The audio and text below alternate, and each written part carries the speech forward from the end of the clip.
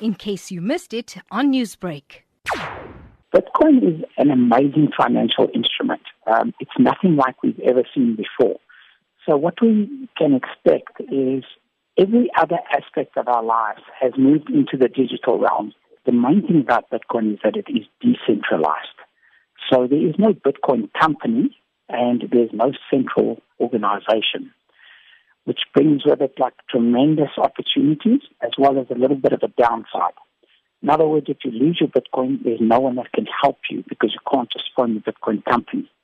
But it means that it is totally, no one can defraud you or no one can confiscate your Bitcoin. Bitcoin has been around for quite a while, and we have seen a lot of people on social media claiming to have gotten rich off it. Can you explain the trend in earnings since its conception? You know, for a lot of early adopters, what we found is that the price was so low, and because this became a really good technology with a lot of people that were very excited about the technical aspect of it, people that got in early really did do well financially because Bitcoin has gone up thousands of percent many times.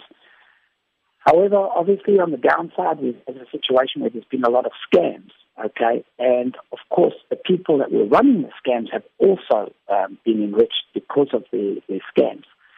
So it's a bit of a double-edged sword.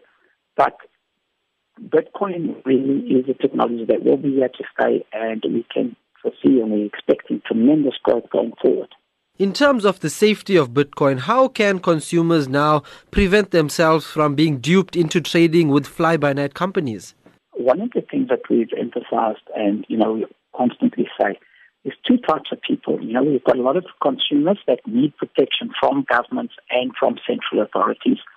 And then we've got another camp of people that are able to take on their own personal responsibility and are able to look after their own money. The best way to avoid being scammed with Bitcoin is, first of all, to use credible companies that have been out there for a while, like Altcoin Trader, and also to have done a reasonable amount of research. If you enter in this space and you have no idea what Bitcoin is or how it works and you're looking to make a quick buck, your motives are wrong and you are probably going to get scammed. Newsbreak, Lotus FM, powered by SABC News.